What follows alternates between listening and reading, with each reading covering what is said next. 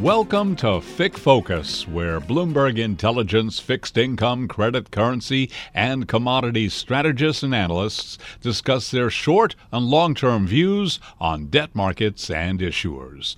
Now, here's the Bloomberg Intelligence FICC research team. Welcome to the FICC Focus podcast, Macro Matters Edition. I'm Ira Jersey, the head of interest rate strategy for Bloomberg Intelligence, the research arm of Bloomberg LP. We now go to Abrdn's Jonathan Mondillo. He is the head of North American fixed income. Jonathan, thanks very much for coming on FICC Focus. Ira, thanks for having me. Really appreciate it. So, talk a little bit about your mandate, what type of money you manage, and anything about your firm that you think that some of our listeners would be interested in. Yeah, sure. So, I'd say at Abrdn, we manage close to $500 billion in assets globally, of which almost $200 billion is focused on fixed income. So our capabilities and expertise really runs the gambit, both globally as well as regionally. Now, as head of fixed income in North America, I oversee our investment teams that are tasked with managing both public markets as well as a growing book of private markets fixed income on behalf of our clients. In terms of the primary asset classes that we manage in the region, our focus is on corporate investment grade, global and U.S. high yield, and municipal debt, as well as I said, a growing U.S. private placements business in both corporate private placements as well as infrastructure private placements. Now, I'd say our focus is really on three key areas in the region. The first of which is domestic investment management and research on behalf of a domestic client base. So U.S. mutual funds, separately managed accounts, as well as segregated mandates for U.S. specific clients. The second focus being investment management and research on behalf of non-domestic clients, again, a global organization that we're focused on in the region. So CCAV structures, segregated accounts for mainly large institutional pension and insurance clients. And then the last focus really is providing investment research coverage for U.S. fixed income issuers that our global portfolio managers may invest in across the different regions in Europe, UK, and APAC. So global credit portfolios, multi-asset, global sustainable investment solutions as well. And then in terms of our client base, really diversified, I'd say, including both retail investors, small and large money centers, high net worth investors, as well as larger, as I said, multinational institutions, pensions, insurance, etc. So let's talk a little bit maybe to start about the differences between investing in, say, U.S. public corporates and some of those private placements you made. So is there a significantly different investment process between, having organizations that you're investing in that have, public information, make all kinds of SEC filings versus maybe some of the more private placements? And, they're not necessarily small firms either. They're just firms that might not have public equity outstanding. So can you maybe talk a little bit about differences there? Yeah, sure. I think our pedigree and our history on the public market side certainly lends itself well to making loans and investments on the private market side, in the sense that, to your point, some of the issuers may be the same in the public markets as they are in the private markets, and they're just looking for simple diversification of their lender base. And or you're talking about the same sectors, you're talking about maybe issuers that are competitors to some of the issuers that you would traditionally find in the public markets. And then I'd also say that the lines are slowly being blurred to those traditional public market issuers, as I said, that are now looking to access the private markets for those loans. And I think that we've seen that increase as a result of a number of different things. But first and foremost, I'd say the interest rate volatility that we've seen over the past 3 years that has been elevated in a post-COVID world in the public markets. So one of the benefits that the private markets offers issuers is not only diversification of those lenders, but also I think certainty of execution tends to be a bit better in the private markets. From an investor's standpoint, when you're deploying capital to the private markets, I think there are similarities to assessing the fundamental risks to the issuer that you would find on the public market side within the private markets.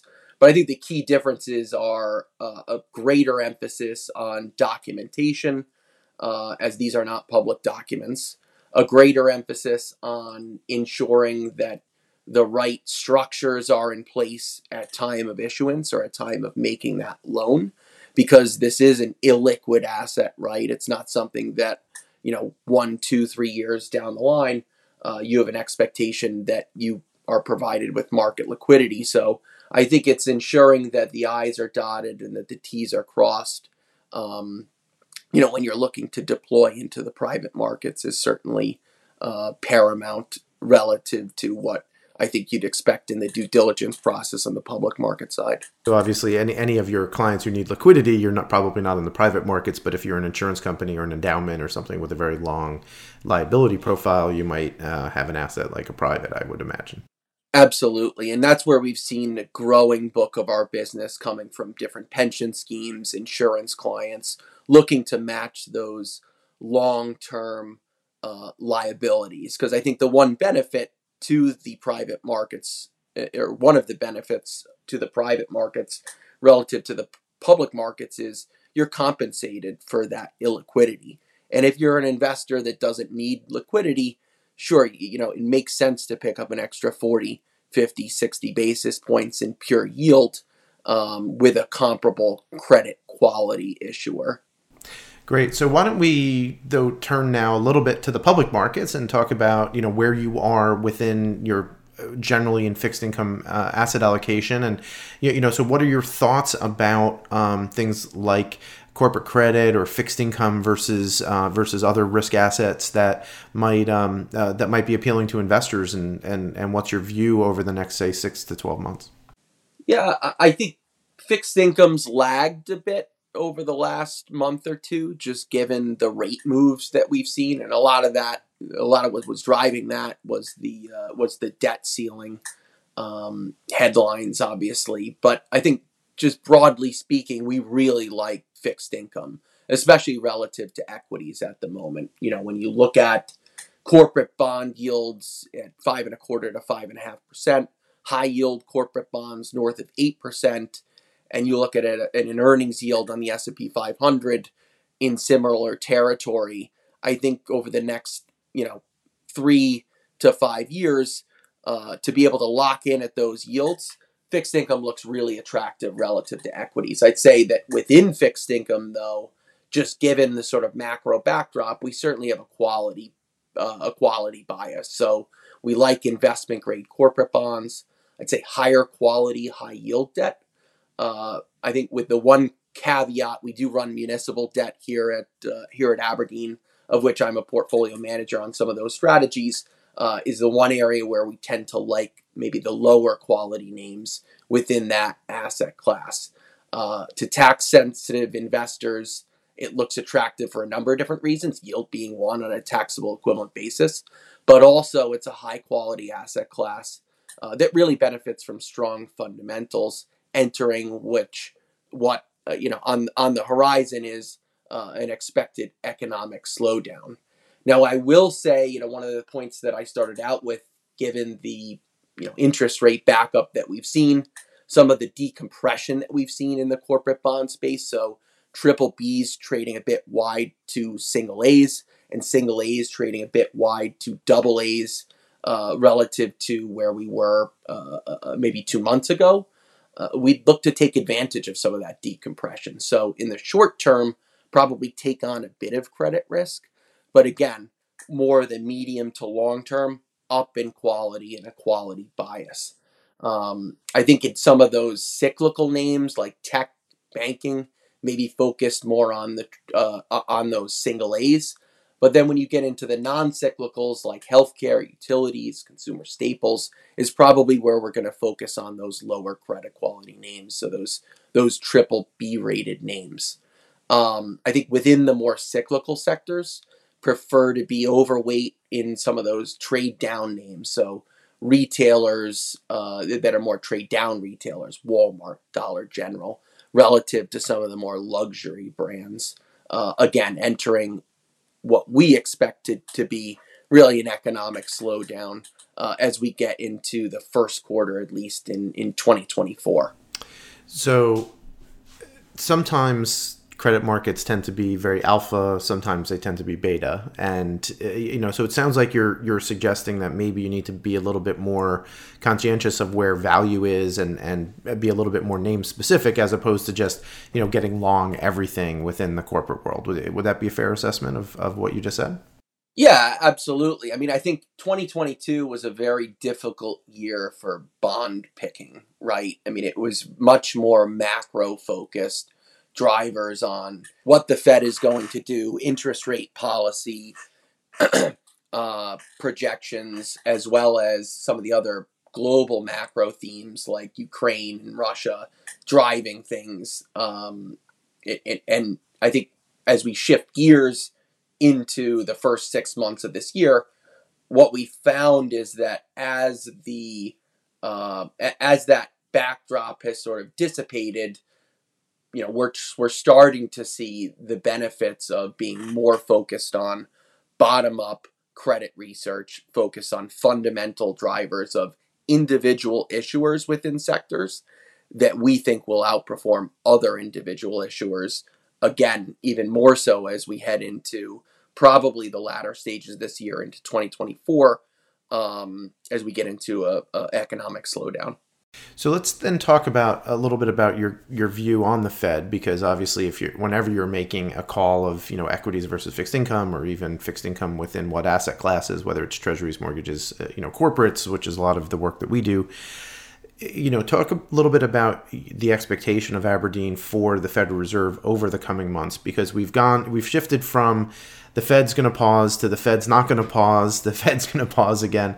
What do you see? And then do you see that, with this economic slowdown coming that you mentioned maybe in the beginning of 2024, which by the way is what we're very sympathetic to in NBI rate strategy. Do you then expect interest rate cuts? And if so, how aggressive? Yeah, sure. I would say that, in terms of Fed policy, we certainly think we're entering the latter stages of this hike cycle. Near term, we're expecting a pause in June, probably a tone that's couched, at least, to be neither hawkish nor dovish. But then again, I think our expectations to see at least one more hike in the second half of this year, really driven by that near-term inflation stickiness and some of the strong economic data that we've seen as of late. I will say that, while there's much debate internally on whether, to your point, this is just a pause or a pivot, our base case assumption is that the worst interest rate moves are certainly behind us, and that recession is coming. It's just more of a question of when. As I said, our expectations, Q1 2024. I think for that reason, we're probably becoming a bit less cautious on duration positioning. I don't think we want to be too overweight duration, but at the same time, we're not looking to be materially short either. So, I think it's a pause, but as I said, it's been something of much debate internally. Our economic forecast is that we see dramatic cuts in Fed funds as we get into 2024. But again, I do think that, you go around to the individual portfolio managers, and albeit, they're certainly positioning inline duration or overweight duration at the moment, I think there is a healthy debate as to, what Fed policy does post this pause, which I think is what we're expecting. So again, it's tough to tell how deep they're going to be able to cut. So last elephant in the room here, just last night, we're recording this on the 1st of June, 2023. Just last night, the House of Representatives voted to increase the debt limit and make some spending cuts. Obviously Washington does have some impetus on what goes on with economic activity and also within certain sectors, and certainly things like student loans and what may come out of the moratorium being lifted, if that does occur, might have an effect on the economy. You talk a little bit about how you enter, how the DC political environment enters into your analysis of markets. Yeah, sure. I mean, you could go back to the COVID relief bills that were passed and the fiscal policy that really injected money into the system that contributed to the inflation that we're going through right now, and some of that had to do with the stopping and then the starting of the overall economy. But yeah, DC policy has a direct impact on economic activity. And we've seen that thus far this year, right? So changes in Social Security payments with respect to cost of living adjustments to start the year has really been a windfall for the economy thus far, to the tune of almost $20 billion in additional monthly spend from those consumers. But I think, to your point, as we get through the summer months and with this latest debt ceiling agreement in place and the likely roll-off in the student debt moratorium again in that sort of August, September timeframe, that's going to quickly shift from a tailwind as a result of DC policy to now a headwind. And I think when we look at just the sheer size of what's rolling off or what that headwind is going to be, there's 40 million Americans with student loan debt outstanding pre-COVID at an average monthly bill of roughly $400. So the impact's likely to be material. We don't have a tremendous amount of slowdown in economic activity right now, but when we look at sort of what is the catalyst or what could be the catalyst to that recession, or the final sort of straw that breaks the camel's back, if you will, certainly you could point to the negative impact that roll-off of the student debt moratorium is going to have as being yet another catalyst to that, on top of already restrictive Fed policy, on top of tight lending conditions as a result of bank lending, certainly being tightening the screws over the last several months. So yeah, it's something that we're definitely aware of, and is a concern to, I think, overall economic activity. Again, probably more of an early 2024 story when we see the results of that roll off, though. Great. That's been Abrdn's head of North American fixed income, Jonathan Mondillo. Jonathan, thanks very much for coming on FICC Focus. Ira, thanks for having me. Appreciate it.